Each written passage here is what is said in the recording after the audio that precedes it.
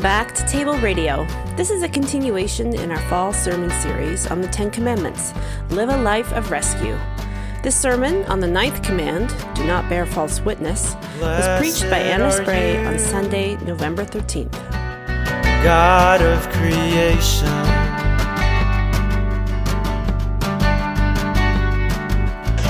let's turn to Matthew 5. If you have your Bibles in front of you, I'll make this taller.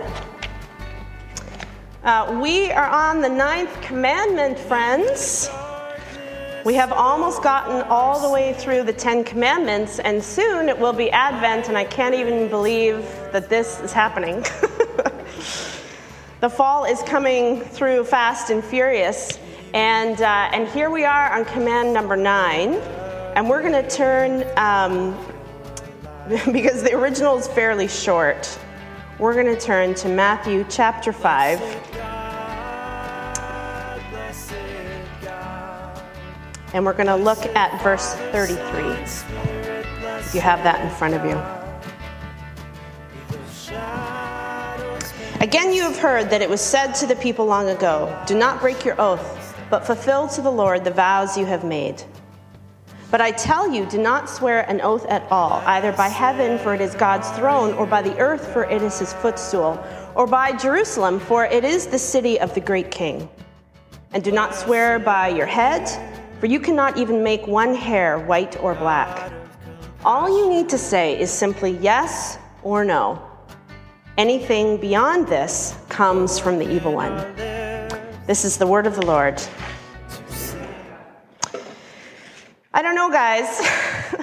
This commandment is a little bit like Pandora's box. I feel like once we start examining all the intricacies of our speech and how we relate to one another, because speech is our main currency in how we relate to one another, we can get lost in the weeds pretty quickly.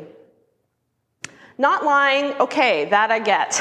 And it was interesting, as always, to hear what the kids think, right? Because they wrestle with these decisions too. How do we be faithful in our speech to one another? But when you look to Matthew chapter 5, which is Jesus' elaboration on the ninth command, oath-taking, white lies, accidental mistruths, when you start analyzing all the parts of our speech, we can get kind of lost really quickly. And we can err either towards legalism or towards total free reign. And so we want to avoid those two extremes. Commandment number 9 states, do not give false testimony against your neighbor. It's another simple shall not, the fourth one in the series, with no qualifiers. And in the original Hebrew, this is forbidding lying, giving false testimony in court is a large application of this for sure. Uttering vain or exaggerating words against a sister, a brother, or a neighbor. It is clear that the people of God are to have no part with bearing false witness, because such action leads to suffering and injustice for others, so we want to prevent that. As I was thinking about this series and all that we've been discussing together and all that we've been learning together, it just reminded me of the fragility of human life and human relationships. That really, when you start probing into the depths of these commandments, you realize how tenuous this whole experiment of human covenant and relationship is. God is trusting us with care and stewardship of one another. He's trusting us with relating to each other with our words, in spite of the fact that there's a million ways in which that can go wrong. These laws are given as a guide to help us handle each other with care. And in his reframe of the 10 commands, Jesus elaborates this further to include vows. And some of this may not make sense to us, so I'm going to have to explain a little bit of the background.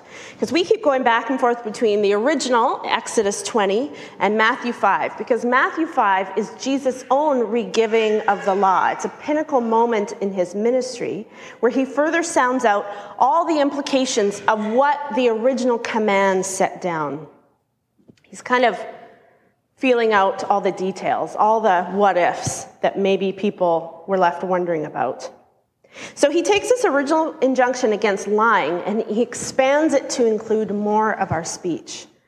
And for our ancestors, oaths were a common part of their everyday speech in a way that they aren't for us today.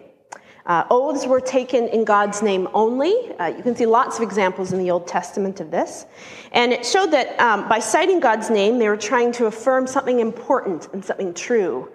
Somehow citing God's name to a statement you would make would give it added weight. And this would be used to resolve disputes or seal or confirm agreements or covenants, somehow to affirm the truthfulness of what was being said.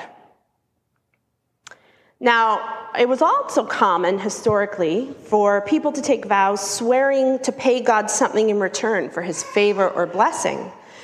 In 1 Samuel, Hannah, the mother of Samuel, vows that if God would grant her a son, she's experienced long infertility, and she's really desiring a child. She says if God will grant her a son, she will devote her son to God. He will become a Nazirite, which is kind of the equivalent of a monk. And God does indeed give her a son, and she fulfills the vow, bringing Samuel to the temple and giving him over to Eli, the high priest, to be trained and devoted to service to God. Now, this was obviously a positive example of taking a vow, but there was a lot of foolish ones in the Old Testament as well. But the idea is that in the ancient Near East, if you swore by someone, so by God's name, by Caesar, whomever, you were invoking that person as a corroborating witness to the statement you were giving. If you swear by God, God is a witness to the truth of your statement. He is affirming it. However, it was also believed that God would judge against you if your words were found to be untrue. So it's a bit of a risky gamble, right? I swear by God that this is true, and I'm kind of crossing my fingers that it is, because otherwise God's going to come and judge me afterwards. If you invoke the name of the one whose witness is reliable and trustworthy, you at the same time were acknowledging you could be held accountable for these words, agreeing that you expected to be judged by God if you were found out to be telling a lie. So this got really complicated. And Jesus is speaking out against it. If we always have to cite another authority to guarantee the truthfulness of our own words, how do we have any credibility with each other? How do people ever come to trust what we say if we always have to look to another authority to confirm our own words? In Jesus' day, this got more complicated because Jews would flip this around.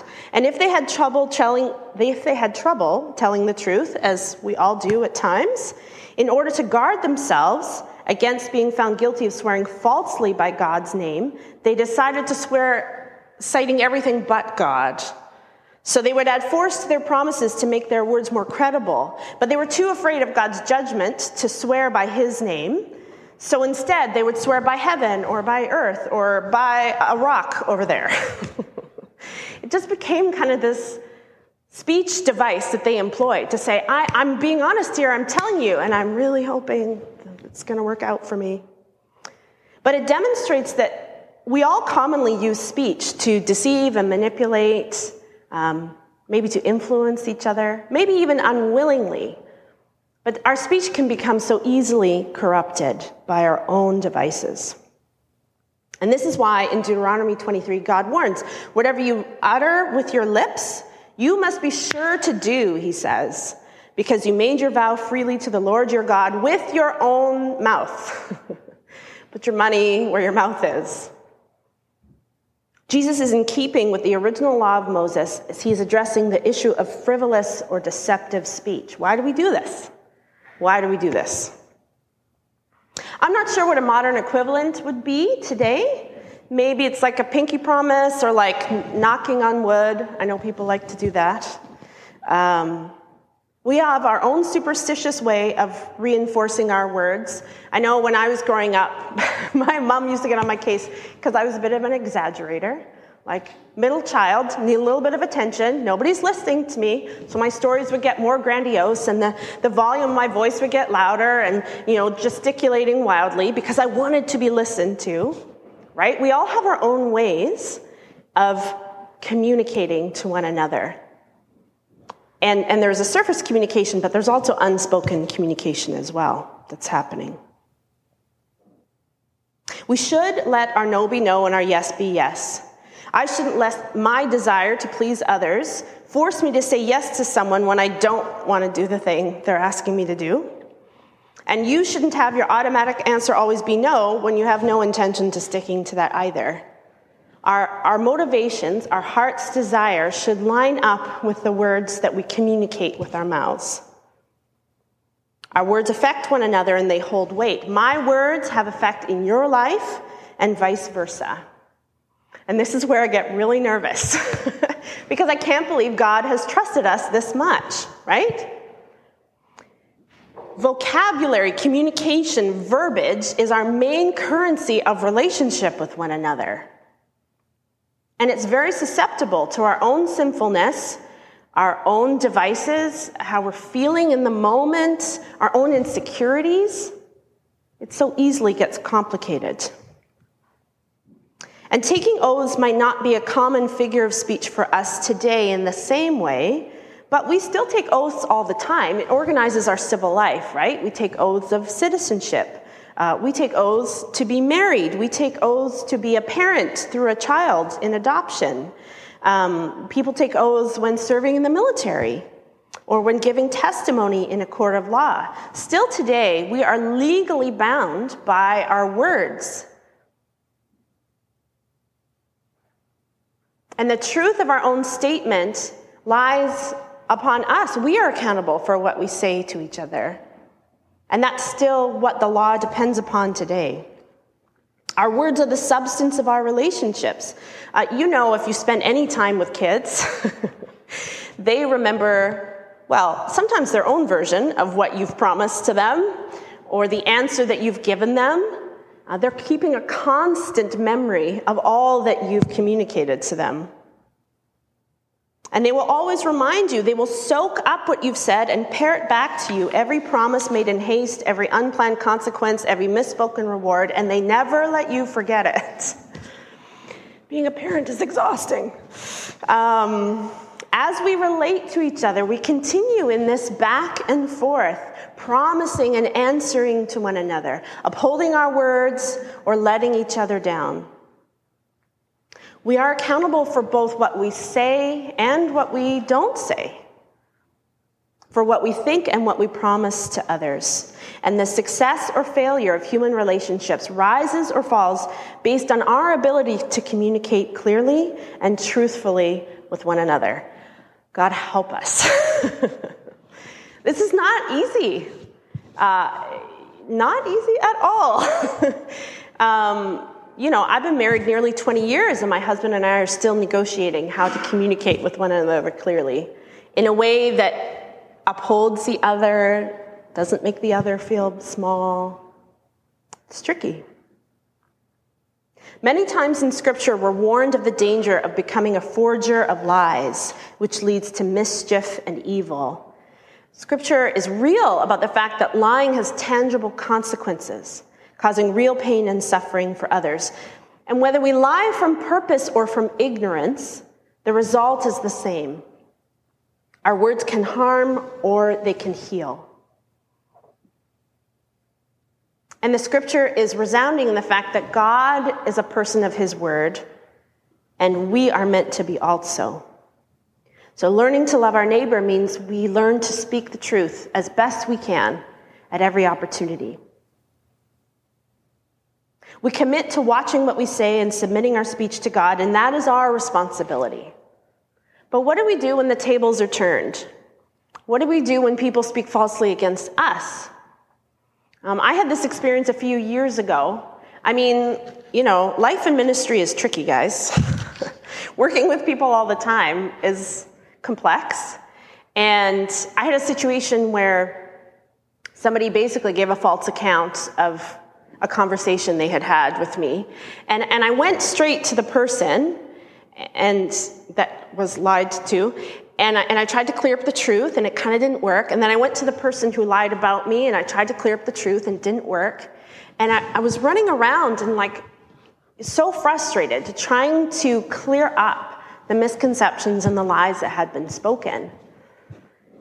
And it was a really a teaching moment for me, because if people want to believe something false about you, they will. They just will. And you can't defend yourself against every false accusation. All you can do is try to live your life with integrity. And people choose to believe about you what they want to. And so it taught me a little bit about the issue of our own preconceived notions of one another. And are we willing to lay that down and be willing to learn about each other and discover one another, not make assumptions before we've asked the question and provided space and opportunity to learn? When Jesus had others speak falsely against him, he had a few different reactions. In Matthew chapter 12, Jesus heals a man who is demon-possessed, and the Pharisees accuse him of working with Satan. They say, you're in league with Beelzebub, they say. And the text says he knew their thoughts, and he responds to them clearly, citing scripture and speaking in parables. And it doesn't really change anything. The Pharisees still oppose him. He's clear in his answer to them, but it doesn't actually change their mind. After he's arrested in Matthew chapter 26, and Jesus is on trial before the Sanhedrin, he remains silent until the high priest charges him under oath to answer, "Are you the Son of God?" And he answers in the affirmative, and then they accuse him of blasphemy. He literally can't win. And in each instance, you see that Jesus is calm, he provides an answer, but he doesn't panic. He speaks the truth, and he ultimately pays the price for doing so. In the book of Acts, the disciple Stephen is brought before the Sanhedrin also. There was false testimony against him that he had blasphemed against Moses. And to answer the charge, Stephen launches into this long speech retelling salvation history and trying to, lay the foundations to cite his case, and he's stoned to death in response. It's quite clear that the Pharisees had already made up their mind about what kind of a person Stephen was, what kind of a person Jesus was. It didn't really matter what their response was. The New Testament is full of references of the disciples and Jesus himself condemned because of the false testimony against them, and they suffered death in spite of their innocence. But they didn't fear the consequences of telling the truth, even as others were speaking lies about them. It's interesting to me that today we've created a new word called truthiness. Is anybody familiar with this term? That something that isn't necessarily true but has the feeling of truth. This is how complicated we've gotten, guys. This is where we are. The quality of seeming or being felt to be true, a feeling, even if not necessarily true. Not only can we not agree on what the measure of truth is, because all truth is relative, if you didn't know, we can't even call truth when we see it. It could be true, it could be truthiness, who really knows? So how can we be truthful in a world where diverse views often cannot peacefully coexist? If I believe something different about the world than you do, how can we come together? How can we find the truth when there are so many diverse voices shouting at us to believe one opinion or another? And is it true that a virtuous society arises from individual choice? I'm not sure. And if so, how do we commit to choosing what is good, what is right, and what is truthful? The Bible says that truth and honesty build trust between people. Can we build trust with one another, speaking the truth at all times? Lying certainly has negative consequences, but sometimes it is honestly easier to lie to each other than to tell the truth. We know this. We've all been in that circumstance. When you know you have to say the uncomfortable thing to somebody and you don't want to say it. I face this all the time. I'm an admitted people pleaser. I hate saying no to people. And working with Andy has been such a gift in my life. Because Andy's the easiest person to say no to. He's made it so easy. He's like, I see on your face, you don't want to do this. You don't have to. It's so great. Because I have such a heightened sense of responsibility It's been a really healthy learning process for me. Not all of our speech is helpful or profitable for the betterment of society. We know this.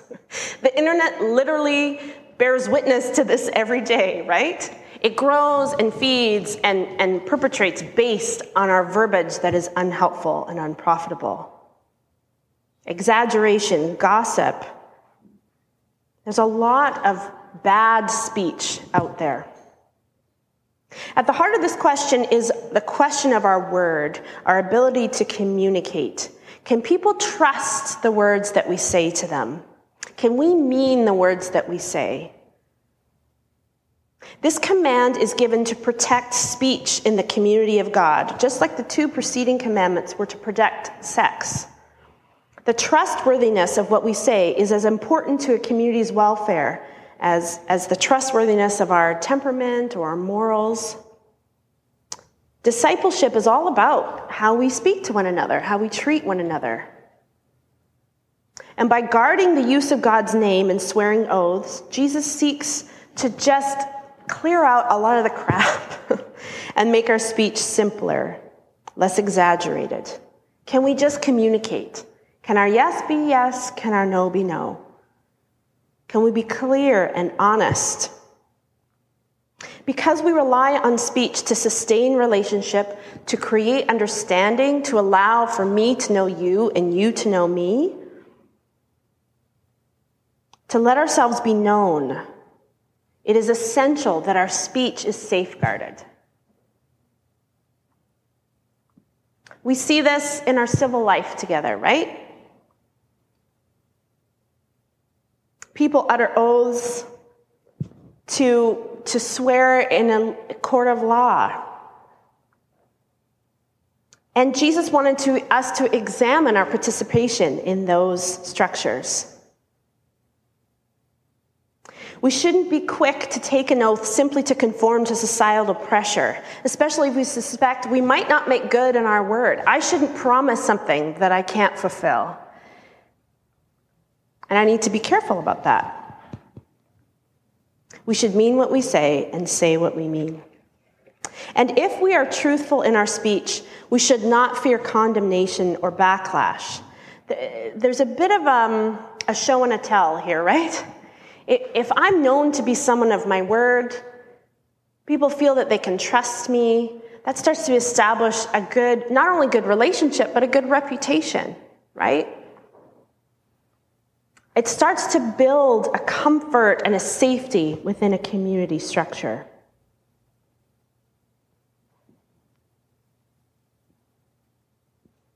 We cannot serve as the warranty that provides the validity of our words. God is ultimately the one who holds the key to our future and the key to our lives. I think that's what Jesus was trying to get at in Matthew. Don't swear by heaven, don't swear by earth. God's in charge of those things anyway. Just let your yes be yes and your no be no. Be transparently honest. When we promise to be somewhere, we should be there. When our answer to a request is no, we should stick with that conviction. When we make a commitment to one another, we should seek to fulfill it as best we can. This is how the bonds of trust and friendship are forged, how love between each other can be fostered. This little tiny command, as it gets fleshed out and lived out, becomes so all-encompassing. If I'm careful, I won't overcommit myself and let someone down because I'll be aware of my capacity and I won't make promises I can't keep, which prevents me from my friends resenting me too. We love God well and we love each other well by bearing his name, honoring him, and being trustworthy in what we say to each other. Showing good faith towards one another by avoiding doing things that can hurt each other and cause anger to fester and grow among us. What we say, what we promise, doesn't only impact my reputation, it also impacts God's reputation. You know, we talked about this a few commandments ago with honoring God's name, keeping God's name, bearing God's name in the world. It's not just my reputation that suffers. It's God's reputation. And that's a big responsibility. Bearing false witness against another person is destructive to that person. They suffer damage to their credibility, their reputation, possibly their career. We can cause real destruction to one another. In a wider sense, false witness is also destructive to our society that has a legal system that is based on telling the truth. Justice can only function if witnesses can be relied upon to tell the truth. That's the whole underpinning of our justice system. Without the truth being told, chaos ensues and the innocent can suffer. It's incumbent upon all of us to practice and learn how to best communicate clearly, honestly, and simply. And if our words can line up with our actions, that begins to foster trust and love and friendship between us. Remember that the Ten Commandments are all about sustaining a loving relationship, first with God and then with each other. These laws are ultimately about love. How to build love. It's such a weird thing, isn't it? Because when our society talks about love, it has nothing to do with law keeping. But that's what the Bible tells us.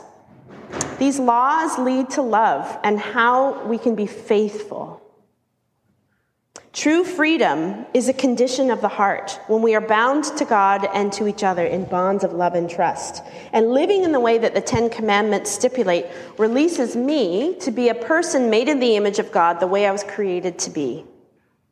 Not choosing my own path, not causing broken relationships, broken hearts, hurt feelings, but to be free, to live as God intended me to.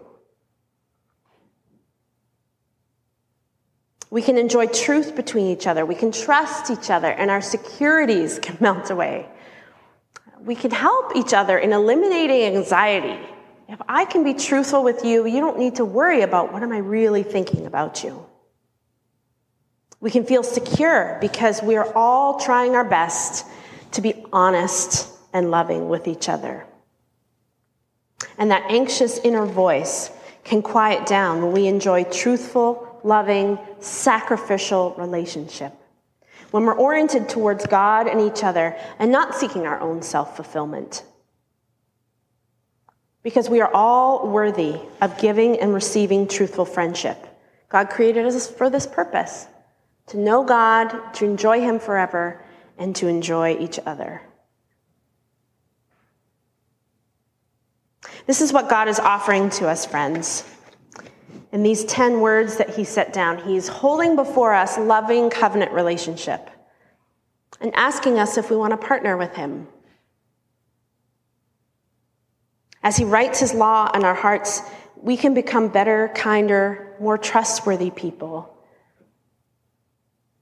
The life of Christ can begin to well up within us, and we can bring the beauty of Christ to a world full of darkness and brokenness. Let's pray. Gracious Lord, your law challenges us week by week to live a different kind of life,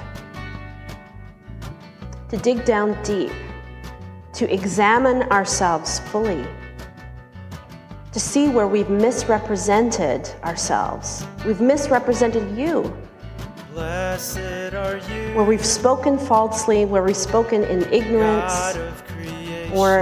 or spoken too quickly. Lord, we ask your forgiveness. To you be And we pray, Lord all Jesus, that you would make us secure enough in you to seek to be people of the truth. That we would seek to be comfortable in the with telling the truth, darkness of to be honest with one another and with you. And we pray, Lord God, that you would give us the confidence that we need to do so. And we pray for our community, Lord, that this would be a place where we would be known to speak truthfully to one another, that you would build up those bonds of trust and love between us. and between us and you. We ask this in your name.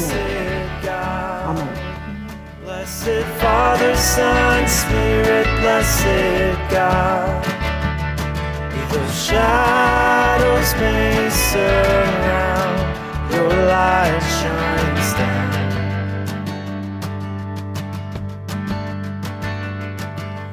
Blessed are you, O God. Blessed are you. Thank you for listening to Table Radio, an extension of the life of the Table Church, a community in Victoria, BC. Our mission together is to love God, love each other, and to love and bless our neighbors, so that we may see Christ revealed in common life.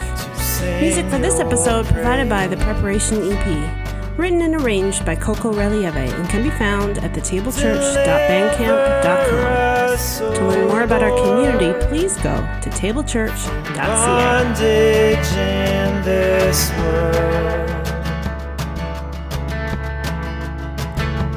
We rejoice in the gift of your love. Blessed God.